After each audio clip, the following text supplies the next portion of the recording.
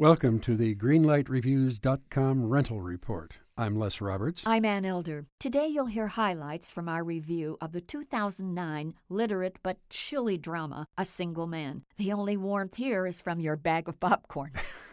You're right on that. This is about an English professor. He has lost his longtime lover, Jim, to a car accident, and he has planned suicide this very evening. But his contacts with some colorful people are affecting his decision. This is a character that is literally drowning in his sorrow. But Colin Firth doesn't overact, and he doesn't overwhelm you either. I like the fact that he kind of pulls you in very slowly, creating this very bleak picture of a guy who just can't get over the loss of this great love. Listen, everybody has lost someone. We grieve, we sorrow, we get over it, and we move on. We find something to smile about every once in a while. And I just don't remember anything happening to George Falconer that made him smile. Well, you know, it's one thing to be grieving. It's quite another to be wallowing in misery. Exactly. And that makes the narrative a little bit dreary. And because of that, Anne, I'm afraid I'm going to have to give it a yellow light. I would certainly give Colin Firth a green light for his performance. Well, as it is, A Single Man offers up one single fine performance, and that is Colin Firth. So for me, I'm going to give the movie a strong yellow light. Okay, 2 yellow lights for A Single Man.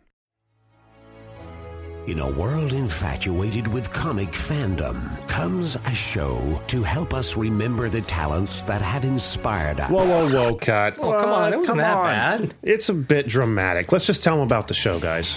We are the Canned Air Podcast. Join us weekly for a comedic trip through pop culture.